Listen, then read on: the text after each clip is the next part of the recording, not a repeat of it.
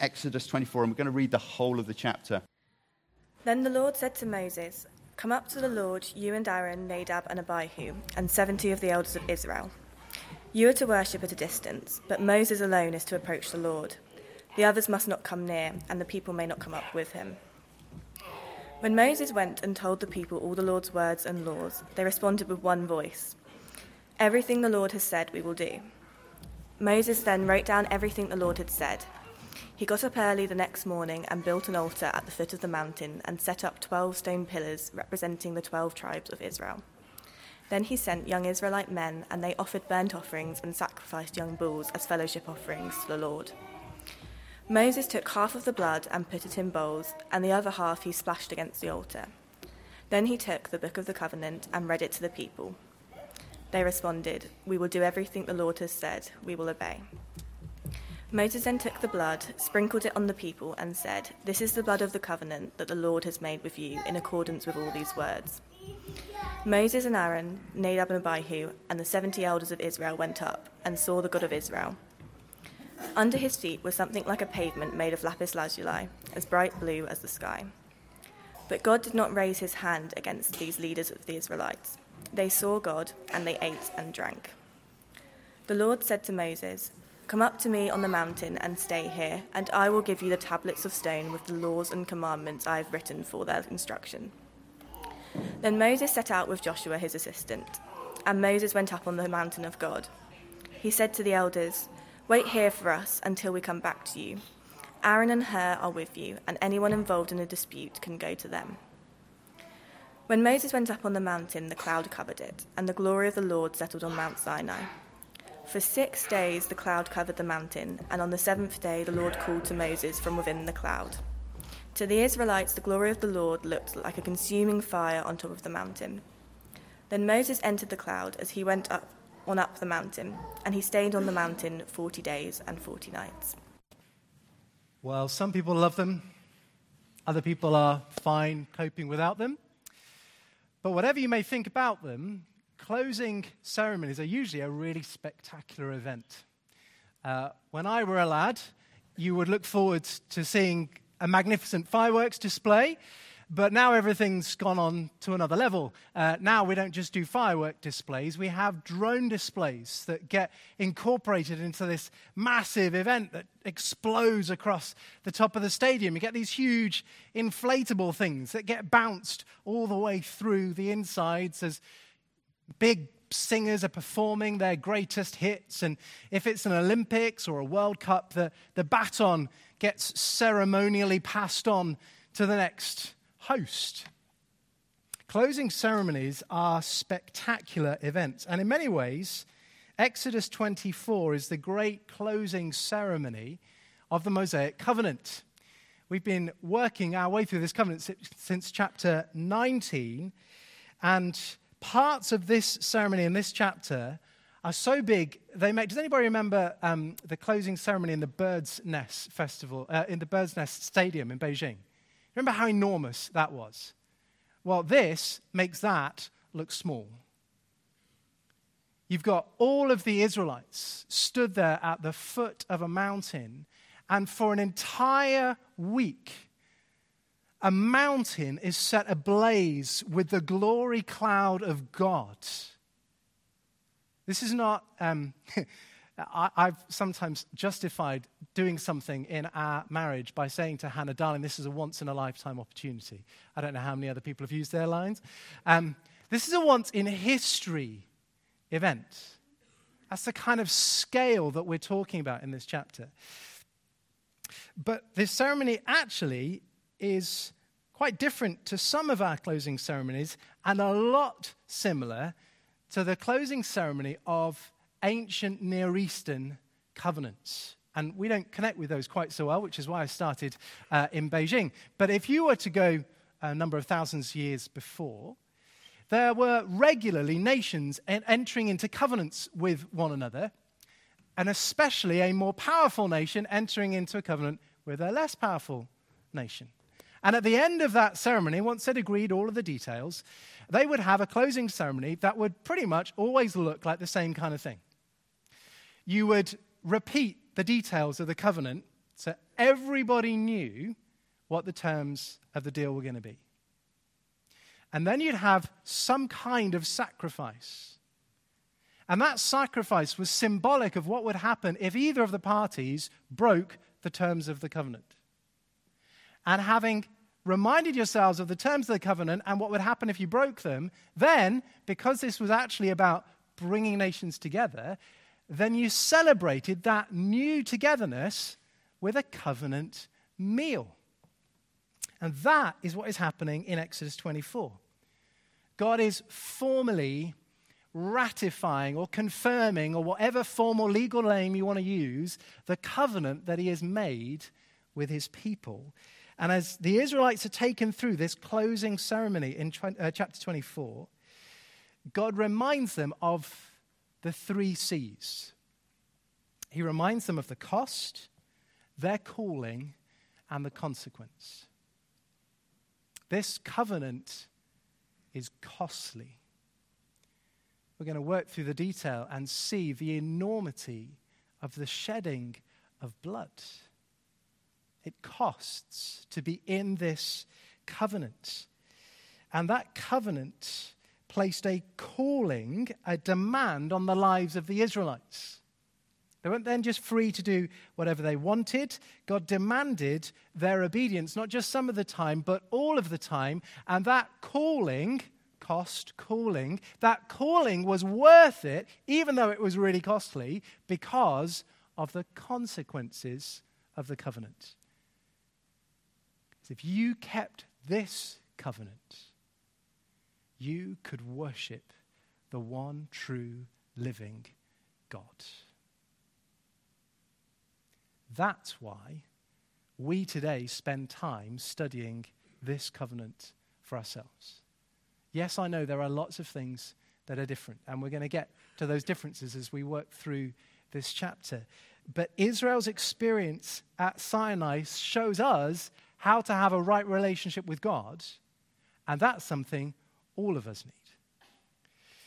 So what we're going to do this morning is we're going to focus on verses 1 to 11. If you look at 12 to 18, they are starting to prepare us for the next big section in Exodus, where God gives his people the stone tablets, which are the official record of the covenant, and then all the instructions about how to build the tabernacle. And that takes you all the way to the end of Exodus in chapter 40. And after this morning, we're going to pause Exodus. We're going to have Christmas for a number of weeks. And then, God willing, unless Jesus returns, and all of these plans are subject to the fact that we may not need to gather again in the new year, because Jesus might be back. But if he doesn't return, we're going to pick up the rest of Exodus in our evening series. So if you're not regularly with us in the evenings and you've enjoyed Exodus, now is a great time to think about coming regularly to our evening services. But for this morning, I want you to see 3 wonderful truths that come out of the closing ceremony of the Mosaic covenant. Number 1, a covenant relationship with God makes worship possible, but only as God prescribes.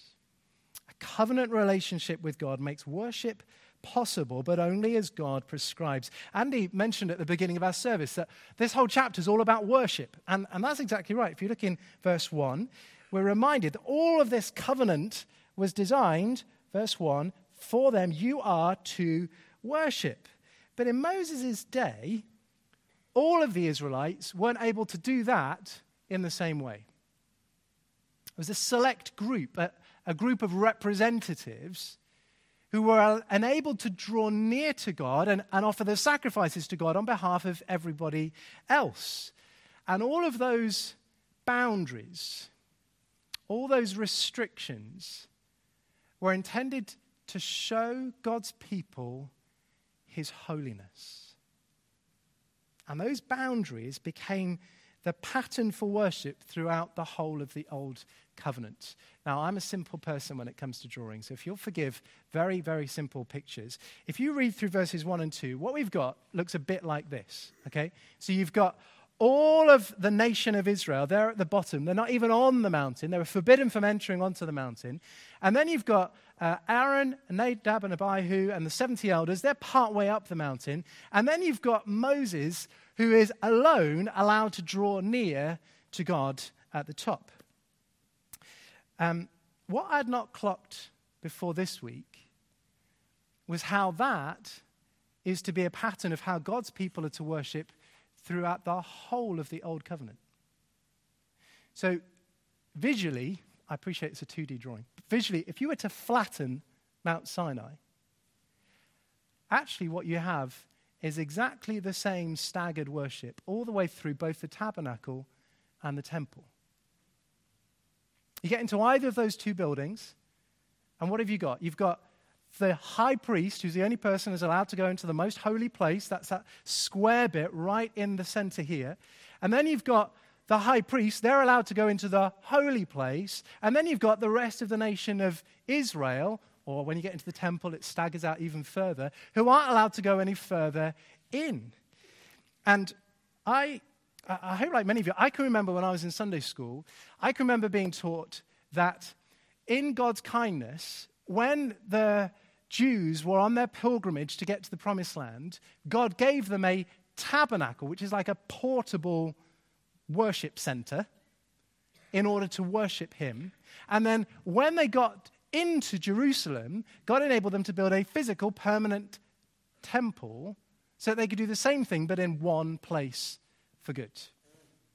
So in my head, the temple was patterned after the tabernacle. What it has taken me in my Christian life until this point to realize is that both the temple and the tabernacle are patterned after Sinai. This is the foundation for how God's old covenant people would worship him. This covenant ceremony that we're talking about here was a unique event, but it established the pattern for worshiping that would be true for the whole of the old covenant. Very, very, very, very few would be allowed to draw close to God himself. Slightly few more would be able to offer sacrifices, and those select few would be offering the sacrifices on behalf of everybody else. And all of it was done exactly as God prescribes.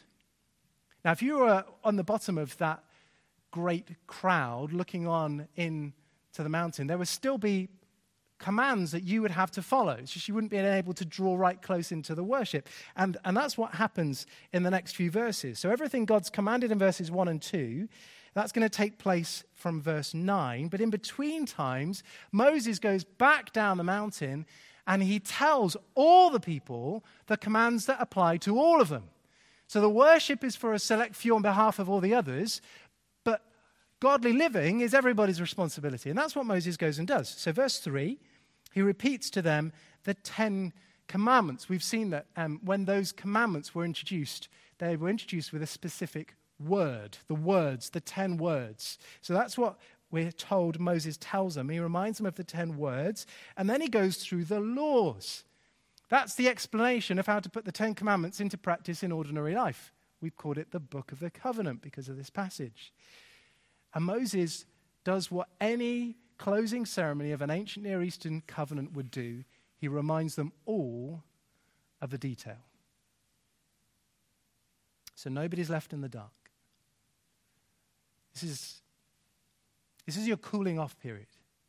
Are you absolutely sure you know the terms of this covenant? And all the people said, verse 3, same wholehearted response that they'd made back in chapter 19, everything the Lord has said, we will do. Now, when you think about it, there are many things that are similar today to what we have just been thinking about how you worship God. New covenant Christians, that's who we are, still have prescribed ways that God has given for us to worship him. We're not all free as Christians just to make up our own idea of how we're going to worship God. God has given us specific principles to put into practice. At the same time, you think about all of the good laws that God has given his people that apply to us today as much as they did thousands of years ago. All of those things remain true. But I'm sure I'm not the only person in the room who reads through all of this and thinks, actually, the biggest thing that jumps out of me is all the differences. For thousands of years, all of God's people had this pattern of worship that reinforced how serious it is to worship God. Because he is holy. They got increasingly used to the idea that I'm not allowed to just come near and worship God. Other people have to do that for me on my behalf. I've got responsibilities to obey, but it's only those people who can really worship God. When Jesus fulfilled all of that old covenant and ushered in the new covenant, he abolished and destroyed all of those barriers. So if you're a Christian here today, you have free access to draw near to and worship the God of heaven. And I hope every single person in this room knows that. But do you know what a privilege it is? For thousands of years, God's chosen people, the vast majority of them, were kept away. They had to have other people make those sacrifices, make that representation, draw near to God on their behalf because he was too holy and they couldn't draw near. Now, in all the period of time that's passed, God hasn't changed. God doesn't change. God can't change. He's still the holy, holy, holy God. And yet in Jesus, every single one of us is called to come near. Now, I needed to be reminded of that this week because I think in my heart, it is all too easy for worship to just be taken for granted and to be treated lightly, and for me not to remember how different our experience now is compared to all of the Lord's people before. It's a staggering privilege. And the second thing we need to see is that a covenant relationship with God requires the shedding of blood. That's the focus in verses 4 to 8. If we were in the middle of one of these ancient Near Eastern covenants, this is the bit where they would make a sacrifice that would remind everybody, if you broke the terms of the covenant, this is what's going to happen to you. So in Moses' case, what he does is he builds, well, first of all, he builds an altar to make a sacrifice on. That's representing God's presence. And then he builds these 12 stone pillars to represent the tribes of Israel. And what he's going to do next is going to need a load of help. So in verse 5, he sends young Israelite men out to go and collect animals and help offer all the sacrifices that need to be made in order, well, you know what's coming next, to shed and sprinkle blood over the entire nation. Now, in our day and age, we don't often talk about these kinds of sacrifices. And it's necessary for us to understand what they mean if we're to understand how significant all of this is. So the first one is a burnt offering. And if you're familiar at all with any of the Bible's stories, perhaps the most powerful story in the Bible that will help you understand a burnt offering is when Abram was commanded to offer his son Isaac as a sacrifice. Now that's staggering to our ears to hear. When it was first commanded of Abraham, his reasoning was this: I know that God has given me this son and that he is going to be part of God's plan to grow his covenant. So I know that even if God were to ask me to kill my son, he would bring him back to life, so I can trust God. Abraham therefore took his son up to the mountain and was about to slay him. And just at that moment, God says, stop. I now know. And this is how we understand what a burnt offering means. I now know that you were willing to do everything. The words that God said were, now I know that you fear God because you have not withheld me your son, your only son. As part of what it means to have a burnt offering. In one sense, the whole thing is consumed because it is paying for, it's atoning for sin. But it's also a sign of nothing being held back. And that's exactly what the Israelites have just said. They've just said, having heard all the terms of the covenant, everything the Lord has said, we will do. So that's the two aspects of the burnt offering, okay? It's paying for the price of sin, but it's all consumed because it's a symbol of the fact that you hold nothing back. And because you're willing to serve God with all of your life, having had your sin dealt with, then you can enjoy the peace offering, the fellowship offering. That one doesn't get burnt and cremated on the sacrifice, on the altar. That one is cooked. And then the parties who've just entered into this covenant enjoy that sacrifice together. It's the covenant meal food. And that's exactly what's going to happen in verse 11. But before we get there, Moses emphasizes the importance of the blood in sealing the covenant. Now, the way that he's structured this passage makes that really, really clear. We sometimes talk about chiasms, sandwiches, the main important things in the middle. Well, all of that is what you see as you work through this text, because actually there's a very clear pattern that shows us that what's right in the heart of this passage is the sacrifice and the blood ceremony.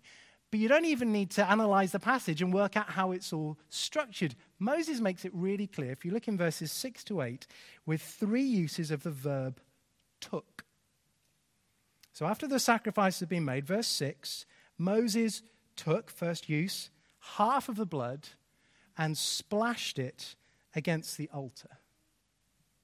The most important purpose of the blood was to satisfy the just judgment of God. That's why its first use was to cover the altar. And it showed God's people that that just judgment of God against their sin had been dealt with. Second took is in verse 7.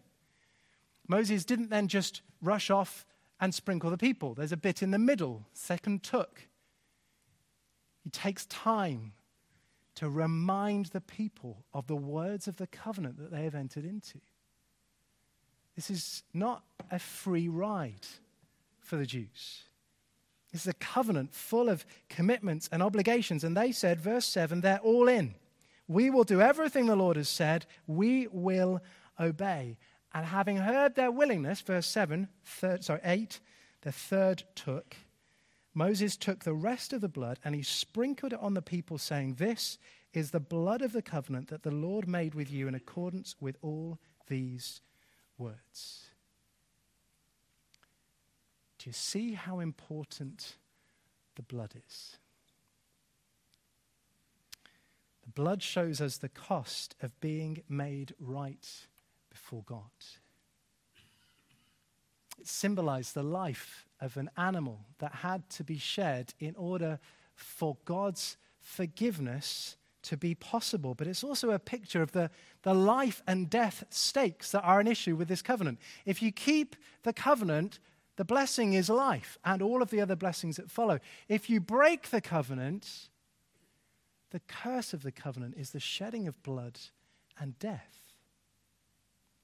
Now, God only made that covenant ceremony with Moses once. You only have one closing ceremony, which some pop artists need to be reminded in all their repeat final gigs.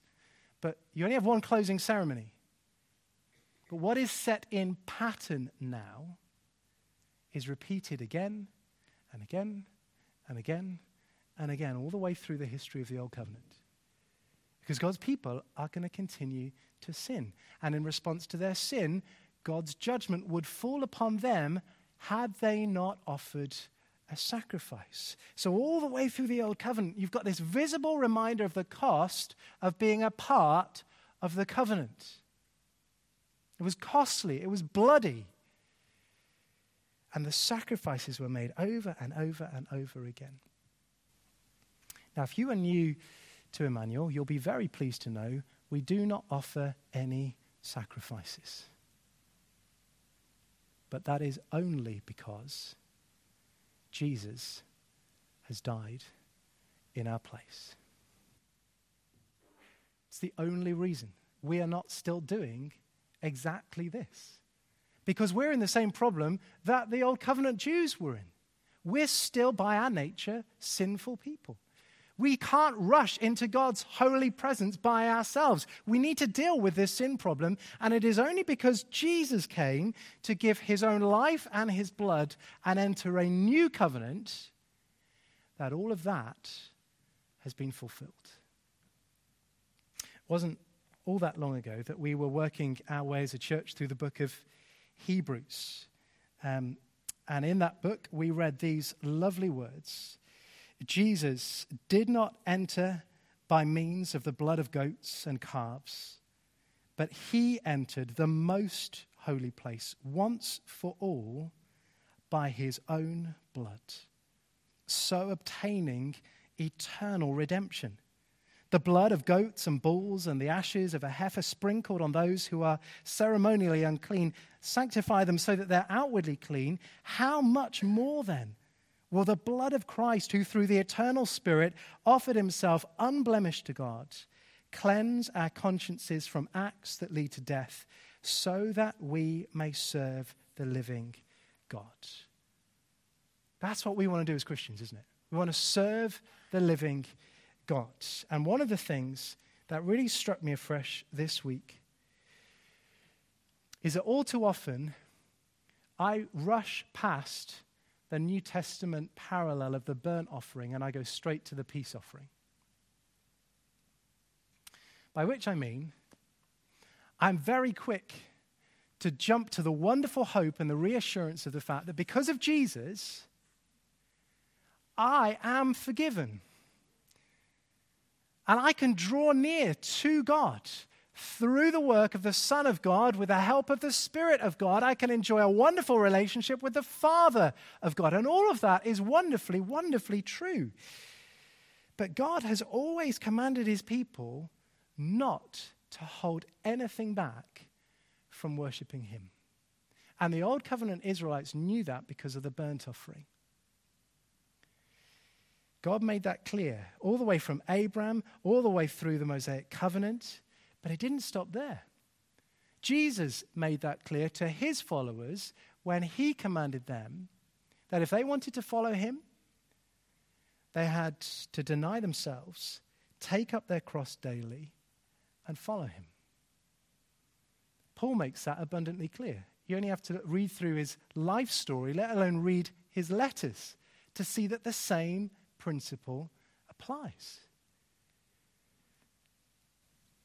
How many of our struggles as Christians are because we stubbornly refuse to give up everything for God? How much of the fact that we are lukewarm and indifferent in our Christian life is because we're holding on to sins that we will not let go?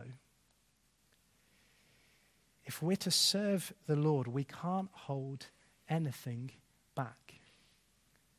And the only way that any of us will joyfully, willingly, continually give up everything is by fixing our eyes on Jesus.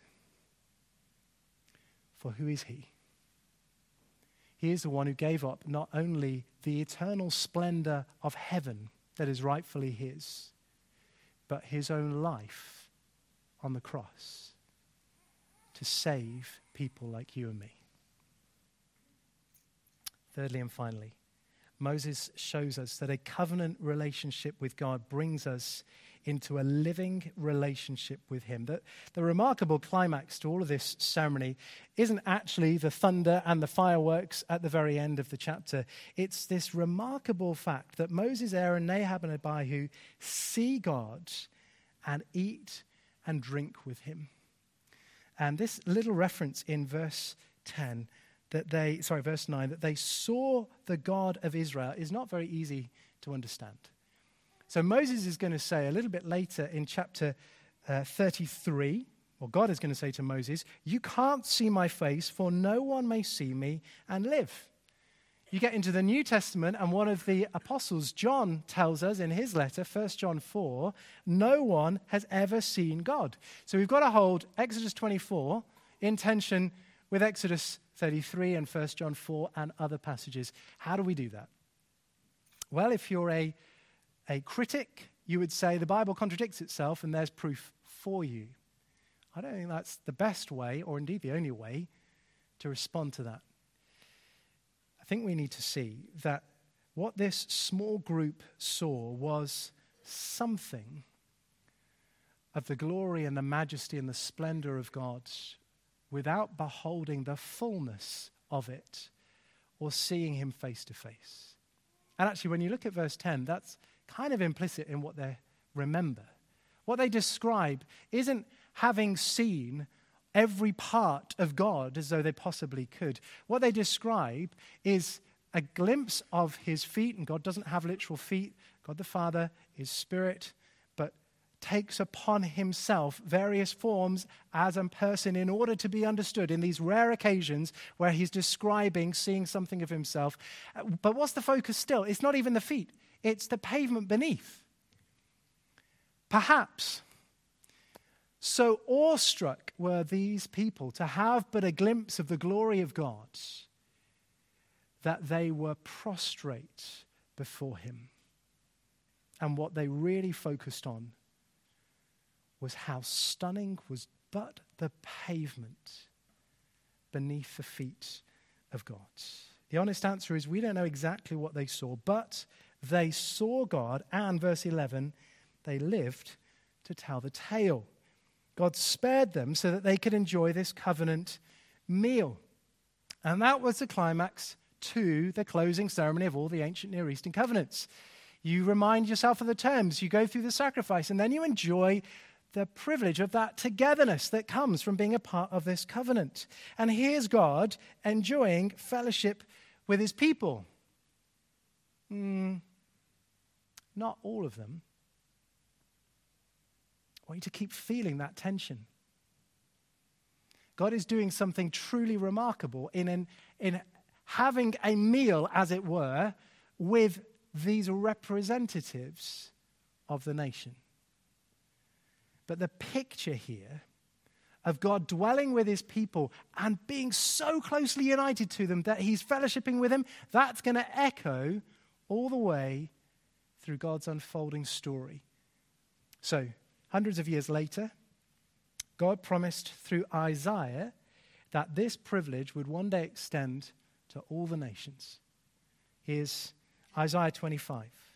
On this mountain, the Lord Almighty will prepare a feast of rich food for all peoples.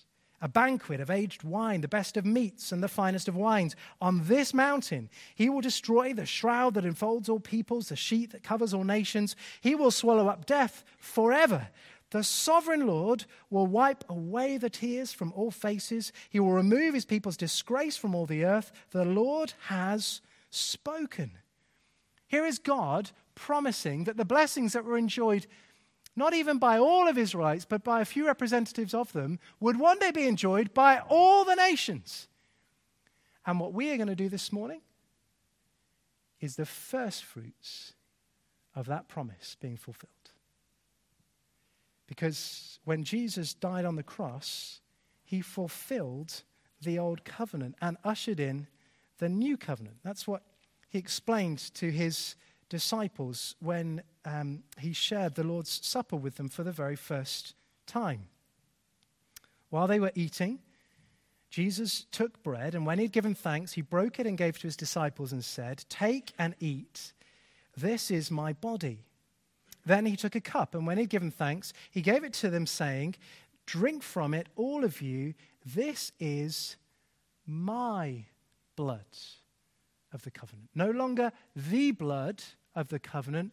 Now it's my blood of the covenant, which is poured out for many for the forgiveness of sins. Jesus was about to shed his own blood in order to fulfill all of the Abrahamic covenant and all of the Mosaic covenant and bring in the new covenant that we are beginning to experience now, but it's not come in all of its fullness. We're still waiting. We're still waiting. So as we take this bread and wine in the end of our service, yes, we must look back to remember the cost of Calvary, but we must also look forward because we are waiting for the pattern of Sinai and for the promise of Isaiah to be fulfilled. And Jesus has promised it will. How do you know? Because of what he told John in the book of Revelation. Revelation 19. Then I heard what sounded like a great multitude, like the roar of rushing waters and like loud peals of thunder, shouting, "Hallelujah, for our Lord God Almighty reigns. Let us rejoice and be glad and give him glory, for the wedding of the Lamb," that's Jesus. He's the Lamb whose blood has been shed. The Lamb has come, and his bride, that's Christians, every single one. His bride has made herself ready. Fine linen, bright and clean, was given to her to wear. Fine linen stands for the righteous acts of God's holy people. Then the angel said to me, "Write this, blessed are those who are invited to the wedding supper of the Lamb." And he added, "These words are the true words of God." That is what Exodus 24 is pointing towards. That is what Isaiah 25 was longing for. That is what Jesus in Matthew has said, the first fruits have come and one day it will be fulfilled. The great question is, are you invited to the wedding of the Lamb? On that day, men and women and boys and girls from every nation, language, tribe, and people will be gathered on the mountain. I don't mean that literally. I mean it to remind you of the privilege of Exodus 24. There won't just be a representative of some. Every single one who is clothed in the blood of the Lamb will draw near. And what we will enjoy will not just be a passing reminder with the small emblem of a piece of bread and a cup of wine of what Jesus did for us on the cross. We will celebrate in an unhurried feast what it means to be with him forever. Are you going to be there? You can only be there if you are part of the covenant people of God. How can you be part of the covenant people of God? By trusting in the one Lamb who was slain that ended all the sacrifices. And you can become a part of that people this morning by doing exactly what the Jews did in Exodus 24. Repent of your sin and say to the Lord Jesus in your heart, maybe even before you leave to go home from the service, Jesus, I trust your death on the cross for me. Please, will you help me to follow you every day of my life?